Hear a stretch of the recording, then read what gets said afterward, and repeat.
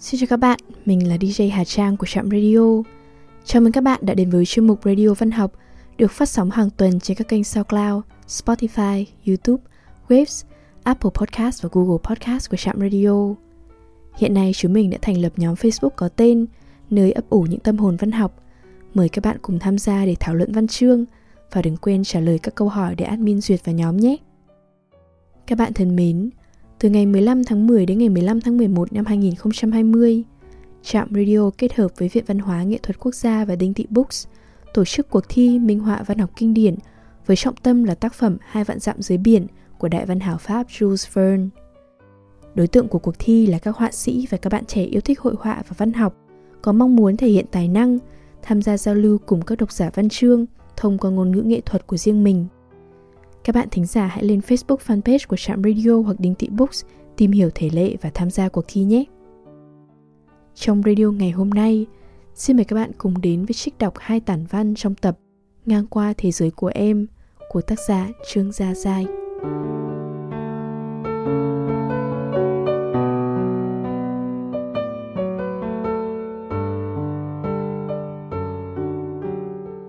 Ngang qua thế giới của em.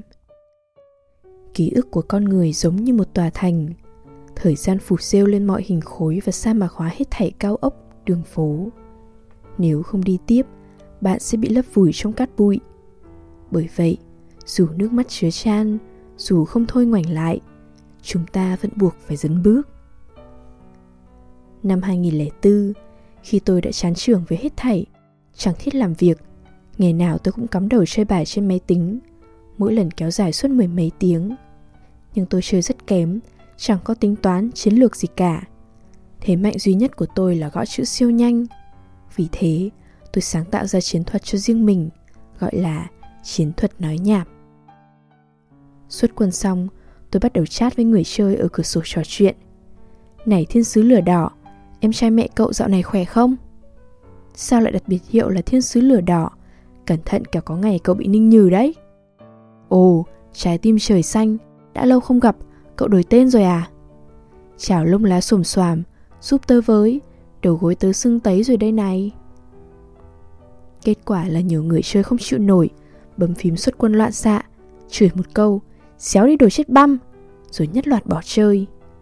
Và thế là nhờ gõ chữ nhanh, tôi thắng trong game chơi bài, tỷ lệ thành công là 75%. Nhưng dần dần chiêu này mất linh, tôi bèn nảy ra chiêu mới. Tôi kể chuyện cho các đối thủ nghe. Hệ thống bắt đầu chia bài là tôi bắt đầu kể. Ngày xưa ở làng nọ có một vị cha cố. Cô gái xinh đẹp nhất làng tên là Tiểu Phương. Một ngày kia, Tiểu Phương bỗng nhiên có thai, nhưng sống chết nhất quyết không chịu khai ai là cha của đứa bé. Người trong làng đánh đập, trừng phạt Tiểu Phương và dọa nhốt vào lồng thả trôi sông. Tiểu Phương mếu máo khai nhận đó là con của cha cố. Dân làng nhất tề xông vào nhà thờ. Vị cha cố nọ không phủ nhận, mặc cho dân làng đánh gãy 2 chân. 20 năm sau, điều kỳ lạ đã xảy ra. Sau đó, tôi bắt đầu chơi bài. Hòm chat nhao nhao bàn tán, rối như canh hẹ. 3 trong số người chơi gào lên. Muốn chết hả? Rốt cuộc đã xảy ra điều kỳ lạ gì? Đồ khốn, ông đây không thèm chơi nữa. Mau kể có đầu có đũa đi chứ thằng kia. Thế là tôi lại thắng, xác suất thành công lên đến 80%. Học thuyết nói nhảm nước tiếng 4 phương, người người muốn tầm sư học đạo. Nhưng ngó thấy xác suất đều dưới 50%, mà đám cầu học toàn bọn chân đất mắt toét, nên tôi lạnh lùng từ chối. Đúng lúc tôi đang hả hê trong kiêu ngạo thì thằng bạn cùng phòng đột ngột vùng lên, tự học thành tài. Thằng chết băm ấy vô sỉ hết chỗ nói. Nó phát minh ra cái gọi là chi phái mới của học thuyết nói nhảm, gọi là nghệ thuật chú úm. Lấy ví dụ, người ta đang tập trung chơi bài thì nó gõ vào hòm chat. Quan Thế Âm Bồ Tát đại từ đại bi phổ độ chúng sinh, nước cam lộ thánh khiết soi dọi thế nhân, đôi mắt sáng ngời ban phúc trạch bình an. Nếu bạn muốn cha mẹ được mạnh khỏe, hãy gửi câu chú trên cho những người khác, bằng không ra đường sẽ bị xe đâm. Đúng là thằng chết băm. Khi ấy trò cưỡng bức chuyển tiếp này còn chưa lưu hành, vì thế ai nấy đều bị nó dọa cho sợ hãi, cuống cuồng làm theo. Chưa hết ván bài, nó đã vời đủ cả Thái Thượng Lão Quân, Thượng Đế, Jehovah, Đức Mẹ Maria, Thiện Tài Đồng Tử, Đường Minh Hoàng, Kim Mao Sư Vương Tạ Tốn, nàng tiên cá, vân vân. Tôi thua. Thằng Mao Thập Bát này vốn rất kiệm lời, trả lời điện thoại nó cũng chỉ nói được 3 từ yêu thích: alo, chào. Vì thế, việc nó trở thành sư phụ của tông phái nói nhảm khiến tôi tròn mắt kinh ngạc. Tôi và thằng Mao Thập Bát vẫn chơi thân với nhau. Thậm chí năm 2009, chúng tôi còn lái xe chở nhau đến Đạo Thành, Á Ninh chơi. Lần đó, nó đưa cô bạn gái Lệ Chi đi cùng. Lúc chúng tôi đến chùa Sum Cổ, cảnh đẹp tựa tranh vẽ, núi non trùng điệp, ngút ngàn trải ra trước mắt. Tôi thừa biết Mao Thập Bát định làm gì, nó đang run lên vì bối rối và lo lắng. Nó quỳ xuống trước mặt Lệ Chi mà rằng: Lệ Chi, lấy anh nhé. Một câu ngắn ngủi thế mà nó cũng không nói được trọn vẹn. Chữ nhé suýt không bật ra nổi, biến câu hỏi thành câu cầu khiến. Lệ Chi đáp: cầu hôn mà chỉ một câu đơn giản vậy sao? Anh quả là quý chữ như vàng. Mao Thập Bát khóc dở mếu dở: Lệ Chi, em lấy anh nhé. Lệ Chi đáp: vâng. Mao Thập Bát đeo nhẫn cho Lệ Chi, nhưng nó run quá, suýt hỏng chuyện. Tôi và mấy người bạn nữa phải giả làm thiên binh vạn mã, gào thét sát cả cổ họng để yểm trợ.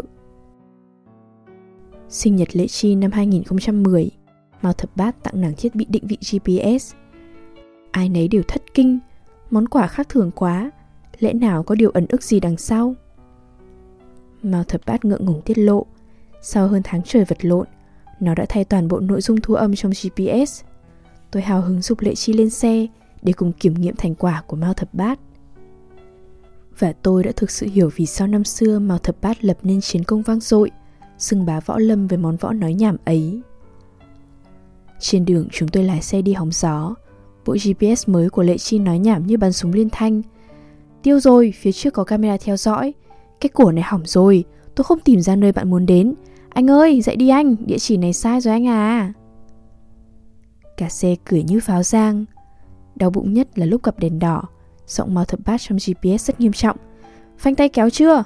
Giữ chắc vào, không chẳng may trượt thì làm thế nào? Đừng có bấm còi, bấm gì mà bấm, dở hơi à? Đằng trước mà có thằng hay gây sự thì không xong với nó đâu.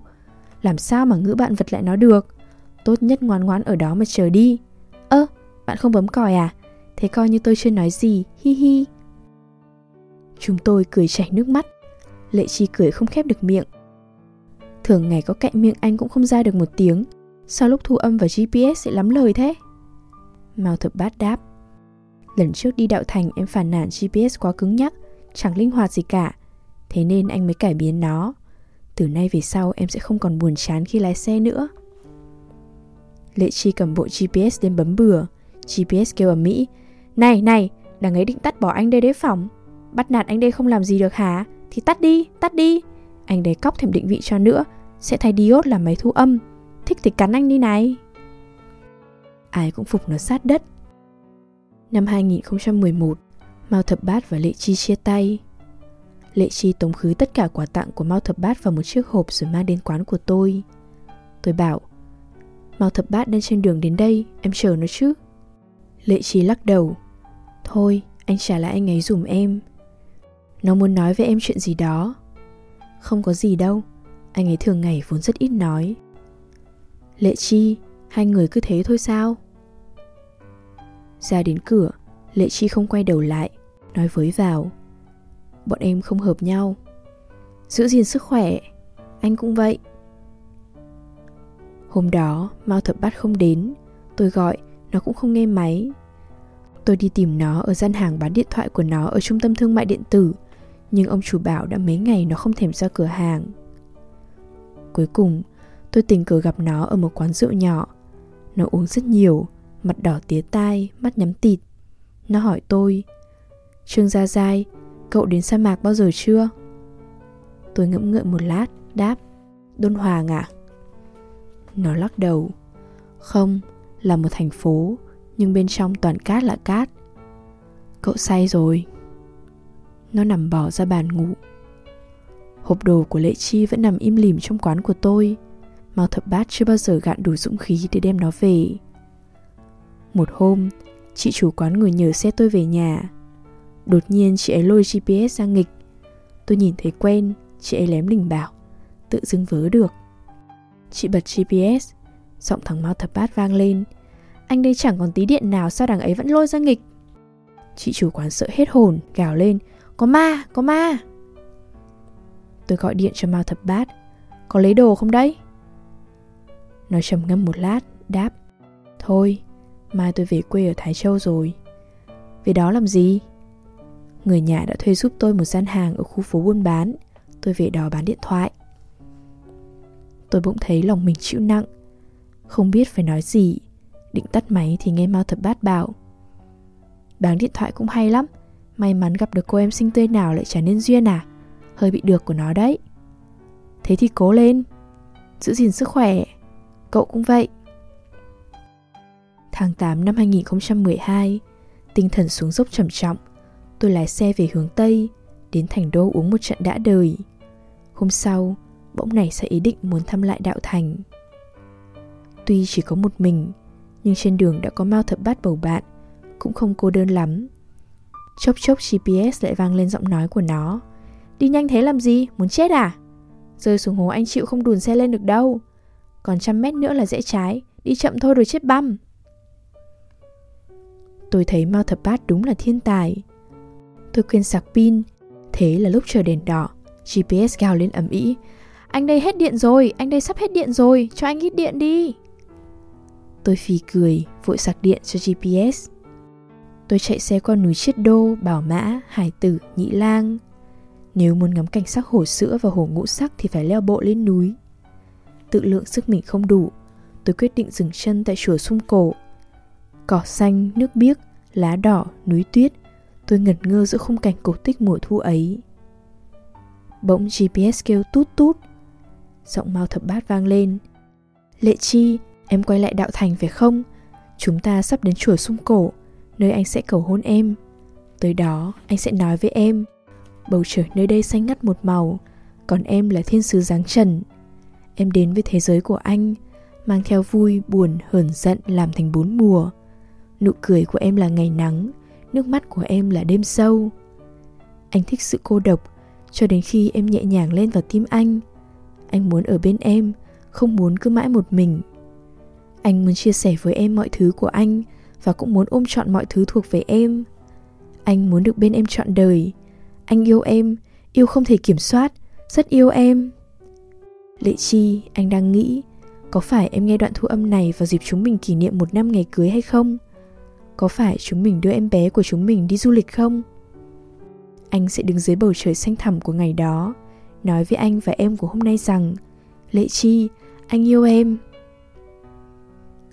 Nước mắt tôi cứ thế trào ra.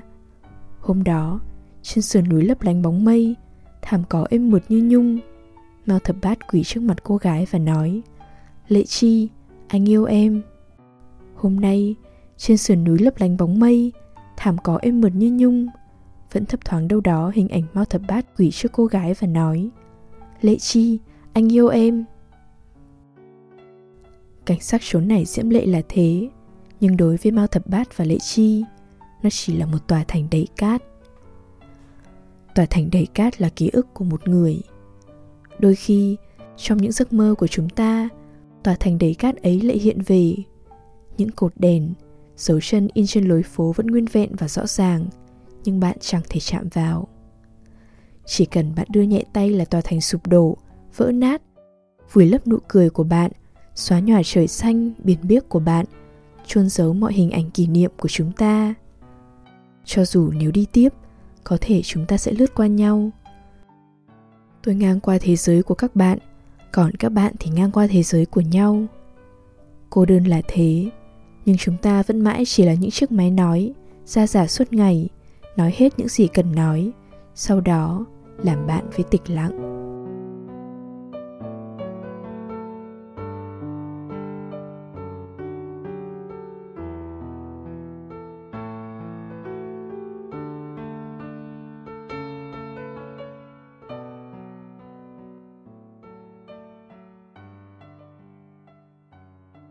Người đưa đò. Cuộc đời tựa một cuốn sách.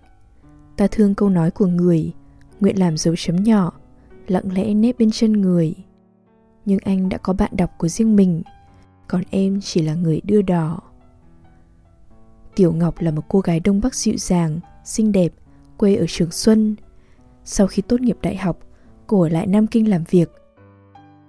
Cô là một trong số không nhiều bạn bè của tôi có công việc tử tế, không nói tục, không nổi khùng, lúc nào cũng hòa nhã, vui vẻ, dễ chịu. Lần tụ tập nào chúng tôi cũng đẻ nhau ra uống rượu. Tiểu Ngọc thi thoảng muốn nâng cốc nhưng đều bị mọi người ngăn lại, vì chúng tôi cho rằng trong nhóm phải có một người tỉnh táo để còn đưa những người khác về, và người này phải đáng tin cậy. Tiểu Ngọc xứng đáng với sứ mệnh đó. Có lần, chúng tôi tụ tập ở quán bar của Quản Xuân. Tiểu Ngọc vốn dĩ im lìm từ đầu đến cuối không nói một lời, lúc này bỗng nhiên lén uống vụng một cốc bia. Sau đó, mắt cô ấy sáng long lanh, nụ cười đẹp mê hồn. Rồi thình lình, cô ấy trỏ tay về phía người khách ở bàn bên cạnh, ôm bụng cười lớn. Nhìn anh ta mà xem, mặt dai như cái bơm, đoạn cuối lại còn cong lên nữa chứ. Thêm một nét nữa là thành cái móc câu đấy. Ở quán rượu mà nói những lời này nguy hiểm lắm cô nương ạ. Cả bọn toát mồ hôi. Kể từ đó, chúng tôi kiên quyết không cho cô ấy đụng đến một giọt nào. Mùa thu năm 2008, khi cả lũ say đến bất tỉnh, thì phần việc của Tiểu Ngọc là lái chiếc xe 307 của cô ấy, đưa từng người một về nhà.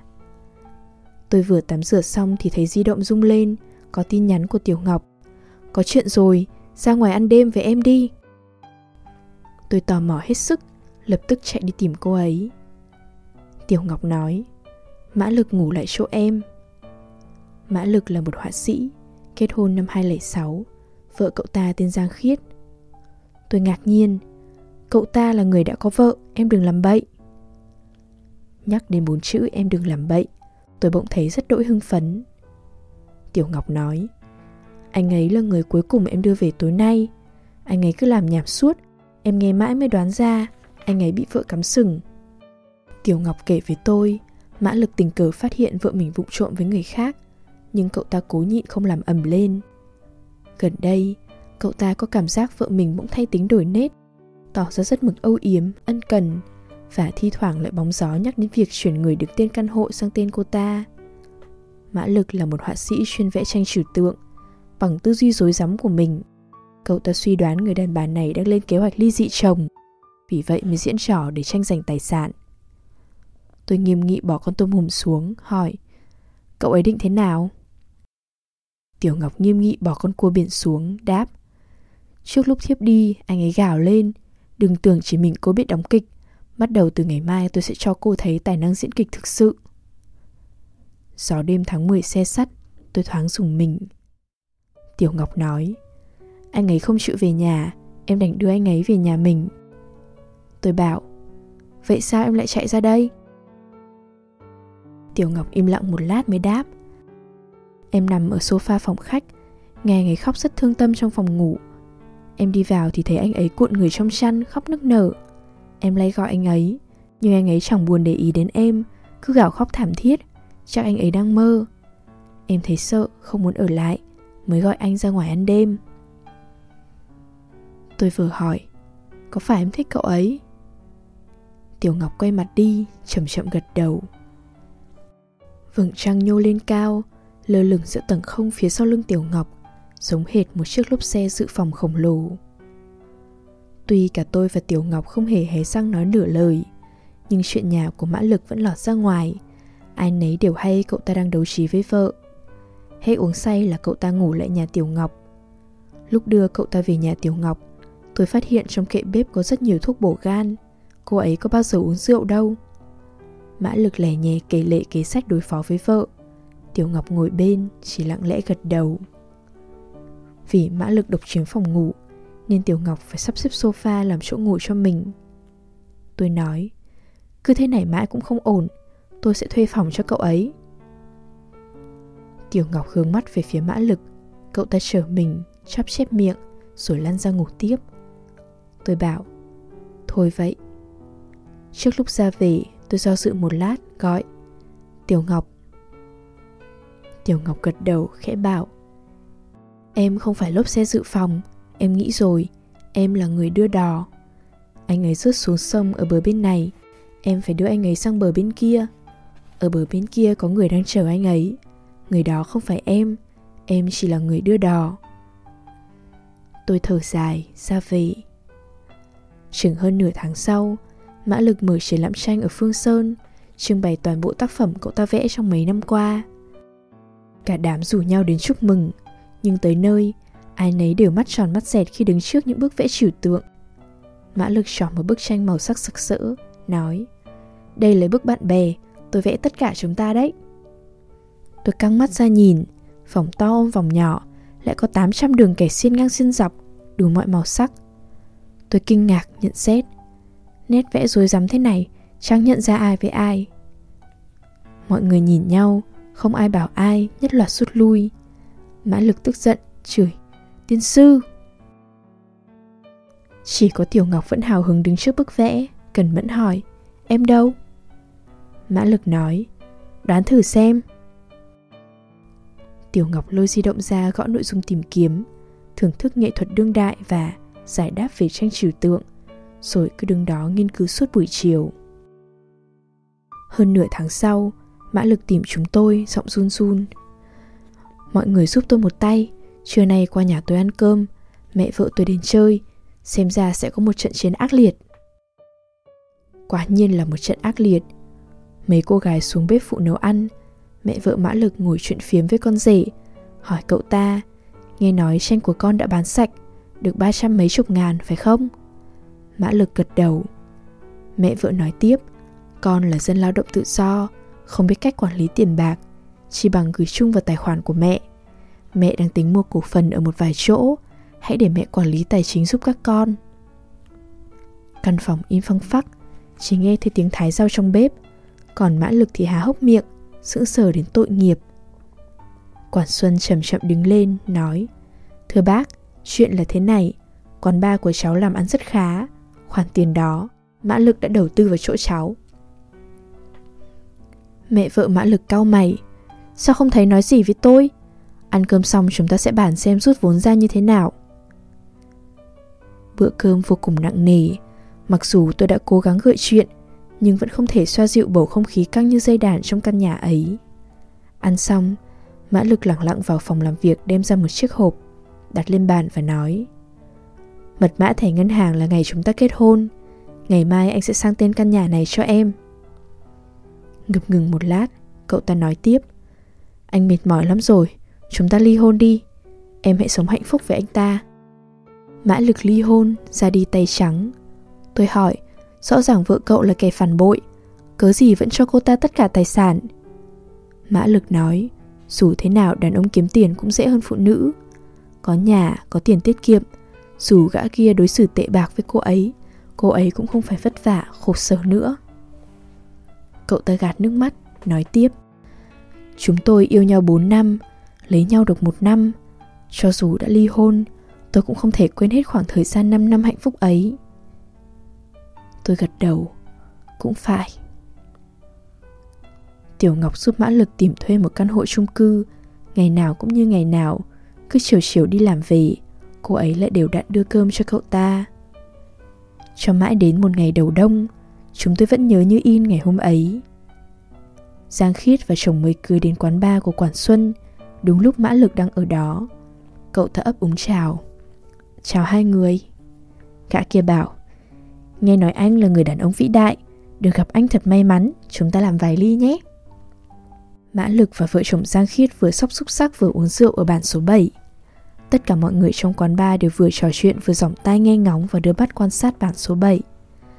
Chỉ vài lượt, Mã Lực đã thua đậm, uống hết mấy chai bia, mặt và cổ đỏ gay đỏ gắt. Giang Khiết nói: "Chơi cỏ con thế mà vị nhân đã không chịu được rồi." Mọi người đều cảm thấy tình hình không ổn. Tôi định bụng kiếm cớ tống cổ đôi cẩu nam nữ ấy đi. Tiểu Ngọc lại gần và ngồi xuống, mỉm cười nói với Giang Khiết: "Thế chơi lớn một chút nhé. Tôi sẽ đấu với vợ chồng chị. Chúng ta chơi trò đánh gôn ở quán bar nhé. 9 lỗ." Đánh gôn ở quán bar là một trò thi uống rượu rất kịch tính. Họ đến một quán rượu, hai bên tham gia thi đấu phải uống hết một chai bia, thêm một ly rượu trắng, gọi là một gậy một bóng. Uống xong tức là đánh trúng một lỗ. Sau đó, nhanh chóng di chuyển đến quán rượu tiếp theo. 9 lỗ có nghĩa là phải uống đủ ở 9 quán bar. Bên nào xong trước và về lại quán xuất phát, bên đó thắng. Giang Khiết nhìn Tiểu Ngọc chằm chằm, nói: Được thôi, bắt đầu từ đây. Nói xong, cô ta châm một điếu thuốc, rồi đọc tên 8 quán bar tiếp theo. Không khí trong quán lập tức sôi động hẳn lên. Tôi chưa kịp ngăn lại, Tiểu Ngọc đã tu ừng ực hết chai bia và ly rượu Tây. Hai mắt cô ấy long lanh, giống như hai ngọn đèn lung linh, sáng rực trong đêm tối. Tiểu Ngọc và vợ chồng Giang Khiết rời quán bar. Tất cả chúng tôi ùa ra ngoài theo họ. Tôi vất vả chen lên đứng bên Tiểu Ngọc. Cô ấy mỉm cười với tôi và nói: Các anh đừng quên, em là phụ nữ Đông Bắc. Ngày hôm đó đã đánh một dấu son rực rỡ trong lịch sử các quán bar ở Nam Kinh. Tiểu Ngọc ngồi xe Passat của Quản Xuân để đến khu phố 1912. Họ lần lượt vào quán Gone with the Wind, cuốn theo chiều gió, rồi đến quán Mazo, rồi từ Mazo tiếp tục di chuyển đến các quán bar mà thời đó vẫn còn tồn tại và rất nổi tiếng ở Nam Kinh. Họ vào quán, uống cạn chai bia và một ly rượu Tây đã được đặt sẵn trên bàn. Uống xong đi thẳng, vì có người sẽ trả tiền thay họ. Rời khỏi khu 1912, chủ quán của 5 quán bar khác nghe tin lập tức kéo đến, một dãy mấy chiếc xe xếp hàng thẳng tắp. Những người ham vui cũng bắt xe theo, vô cùng náo nhiệt. Cả đoàn người, xe rầm rộ diễu qua đường Thượng Hải, qua Lầu Trống, đến Tân Nhai Khẩu, rồi lại vòng về Tân Nhai Khẩu. Cô gái nhỏ nhắn, thủy mị, dịu dàng Tiểu Ngọc, người em hồng hào rực rỡ, đi giày cao gót, băng qua khắp các con phố Nam Kinh đầy kiêu hãnh, lẫm liệt. Mỗi lần đi ra từ một quán bar, ánh mắt Tiểu Ngọc dường như lại long lanh hơn. Lần nào cô ấy cũng dừng lại trước cửa quán, cầm gương nhỏ lên soi, cẩn thận tô thêm son, rồi dõng dạc tiến đến địa điểm tiếp theo.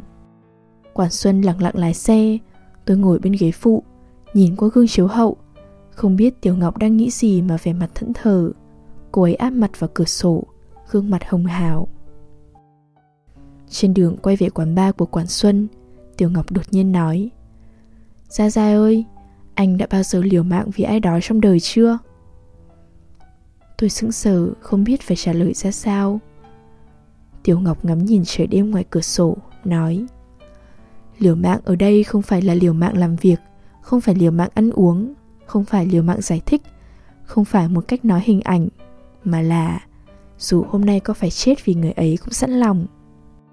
Cô ấy lắc đầu nói tiếp: Thực ra em biết chắc mình không chết, nên cũng không thể gọi là liều mạng. Anh thấy không, em yêu Mã Lực, nhưng dù anh ấy đã ly hôn, em cũng không thể đến với anh ấy. Bởi vì em yêu anh ấy, em sẵn lòng làm mọi điều vì anh ấy. Nếu chúng em đến với nhau, em hy vọng anh ấy cũng đáp lại em như vậy. Nhưng làm gì có chuyện đó, huống hồ anh ấy còn chẳng thích em. Thế nên em chỉ muốn làm người đưa đò, và em cảm thấy như thế này cũng rất vui. Tôi trầm ngâm một lát, nói: Vui chết khiếp. Chúng tôi về đến quán bar của Quản Xuân. Lúc này quán đã chật ních người. Tiểu Ngọc ung dung ngồi vào chỗ cũ, vẻ mặt hoàn toàn bình thản, không chút nao núng. Đám đông vỗ tay rào rào, tiếng huýt sáo, tiếng cười nói, tiếng gào gọi điên cuồng, náo nhiệt. Chúng tôi không thấy bóng dáng cô vợ cũ của Mã Lực đâu. Mọi người hô vang: Thắng rồi, thắng rồi. Bạn tôi từ đâu chạy về, hào hứng tuyên bố: Vợ cũ của Mã Lực đứt rồi, cô ta uống đến quán cuối cùng thì ra đi. Đám đông lại được dịp hò hét vui sướng, ai nấy đều hả hê: Tiên sư, đánh bại cặp gian phu dâm phụ ấy sao mà thấy hả hê quá. Tiểu Ngọc thật cư, phụ nữ Đông Bắc thật đáng nể. Cô gái thùy mị, dịu dàng của chúng ta một khi đã ra tay thì gạo sẽ ra cám. Hoan hô Tiểu Ngọc đã hạ gục phụ nữ trên toàn thế giới. Tôi hỏi: Mã Lực đâu? Bạn tôi ngập ngừng nhìn Tiểu Ngọc, nói: Uống đến quán thứ 3, tên gian phu khuyên Giang Khiết bỏ cuộc. Cô ta không chịu, thế là hắn bỏ đi mất. Uống đến quán thứ 8, Giang Khiết gục xuống bên đường khóc tu tu. Mã Lực chạy đến ôm cô ta, khóc theo. Sau đó cậu ấy đưa cô ta về nhà. Quán bar chìm trong im lặng. Tiểu Ngọc vẫn bình thản uống hết ly rượu, rồi nhẹ nhẹ gục đầu xuống bàn, nói: Ôi trời, mệt quá. Nếu em thực sự thấy vui, cớ gì than mệt như vậy? Sang xuân, Tiểu Ngọc nói với tôi, cô ấy làm việc ở Nam Kinh đã 5-6 năm, nhưng công việc chẳng có gì tiến triển, cũng không dành dụm được bao nhiêu. Vì thế, cô ấy quyết định chuyển công tác về tổng công ty ở Thâm Quyến. Tôi bảo thế cũng tốt. Chúng tôi tổ chức tiệc tiễn chân Tiểu Ngọc. Mọi người say lử đử, chỉ có Tiểu Ngọc vẫn như mọi khi, không uống một giọt nào. Chúng tôi dìu Mã Lực xuống trước, sau đó Quản Xuân tiếp tục lên nhà cõng những người khác. Mã Lực ngồi trên ghế băng ở quảng trường, đầu gục xuống. Tiểu Ngọc đứng sau ghế, đèn đường soi rọi hai chiếc bóng đổ dài của họ. Tiểu Ngọc chậm chậm đưa tay lên, chiếc bóng trên mặt đất cũng chậm chậm đưa tay lên. Cô ấy mỉm cười, để bóng mình ôm lấy bóng của Mã Lực. Kỳ thực, cô ấy vẫn đứng cách Mã Lực chừng một bước chân. Cô ấy sắp ra đi, nên chỉ có thể ôm cái bóng của cậu ấy. Đây có lẽ là cái ôm long trọng duy nhất của họ. Ban ngày, bóng của anh theo bên anh. Ban đêm, bóng anh biến thành đêm sâu, ôm ấp giấc ngủ của em. Cuộc đời tựa một cuốn sách. Ta thương câu nói của người, nguyện làm dấu chấm nhỏ, lặng lẽ nép bên chân người. Nhưng anh đã có bạn đọc của riêng mình, còn em chỉ là người đưa đò. Tiểu Ngọc ra đi. Về sau, Mã Lực không tái hôn. Cậu ta trở thành giảng viên của Học viện Mỹ thuật, được vô số nữ sinh mến mộ. Nhưng cậu ta vẫn duy trì lối sống lành mạnh, đề cao chủ nghĩa độc thân, chỉ miệt mài với nghệ thuật, không miệt mài với phụ nữ. Về sau, tôi nhận được một cuộc điện thoại giữa đêm của Tiểu Ngọc. Cô ấy nói: "Anh có nghe thấy tiếng sóng biển không?" Tôi bảo: "Có nghe, người phụ nữ giàu có của chúng ta lại đi du lịch đấy à?"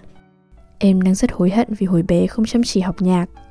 Một mình ngoài biển, nếu anh biết chơi guitar hoặc thổi kèn harmonica, anh có thể vui vẻ suốt cả ngày.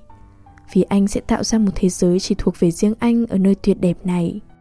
Cô ấy ngừng một lát rồi tiếp: "Nhưng dù chẳng có tài lẻ gì, em vẫn có thể ngồi đây, nghe tiếng sóng biển, ngắm ánh lửa trại, tạo ra thế giới của riêng em. Và em sẽ có kỷ niệm để nhớ." Kỷ niệm để nhớ. Những chữ đó găm thẳng vào tim tôi, khiến tôi gần như ngạt thở. Tiểu Ngọc nói: "Hồi mới chuyển đến Thâm Quyến, trong những đêm mất ngủ, em lại muốn trò chuyện với em của quá khứ. Em muốn nói với em của quá khứ rằng người đưa đò không biết khách qua sông sẽ đi đâu. Có thể người khách đó chỉ muốn về lại chốn cũ. Em muốn nói với bản thân đừng cố vùng vẫy trên sông nước ấy, vì sông nước ấy không có bờ bến. Người đưa đò sẽ trôi dạt trên sông suốt đời, một mình trên chiếc thuyền nan trống trải, ngẩn ngơ nhìn theo dòng nước xiết và lặng lẽ chờ đợi khoảnh khắc bị chôn vùi. Cậu ngốc lắm." Cô ấy nói: "Dẫu vậy, nhưng nếu phải làm lại, em vẫn không thay đổi lựa chọn của mình. Những năm qua, em nhận ra rằng dù em đã làm gì, đã gặp phải điều gì, dù em đã lạc lối, đã u buồn, đã khốn đốn, đã đau đớn, thực ra chúng ta không cần đau đáu tìm kiếm câu trả lời cho những vấn đề của mình. Chúng ta cứ hay toan tính, nhưng nếu tính không ra thì đừng toan tính nữa. Và có một cách tính luôn đúng, đó là cố gắng làm tốt mọi thứ, cố gắng làm việc cho tốt, sống cho tốt, và hãy là chính mình. Để đến khi đứng trước đại dương mênh mông này, chúng ta lại có thể tạo ra cả một thế giới cho riêng mình." Mùa xuân năm 2012, tôi đi Hồng Kông công tác. Lúc ngang qua Thâm Quyến, tôi rẽ vào nhà Tiểu Ngọc ăn cơm. Tiểu Ngọc vẫn dịu dàng, xinh xắn, vẫn nhỏ nhẹ hiền hòa như ngày nào. Cô ấy mua rất nhiều thức ăn, bận rộn trong bếp với người giúp việc. Tôi ngồi trên sofa trong phòng khách, ngẩng đầu liền thấy bức tranh bạn bè ấy. Tôi hỏi: "Tiểu Ngọc, sao em lại treo bức tranh này?" Tiểu Ngọc bưng đồ ăn vào, đáp: 300.000 của em đấy, không treo lên thì phí lắm. Tôi nói: "Em tìm thấy mình trong tranh chưa?" Cô ấy cười thật tươi: "Tranh người khác vẽ làm sao tìm thấy mình trong đó." Tôi cười bảo: "Em sống rất ổn đúng không?" "Vâng." Chúng ta ai rồi cũng sẽ lên bờ, ánh dương ngập tràn muôn lối, bên đường hoa nở hương đưa.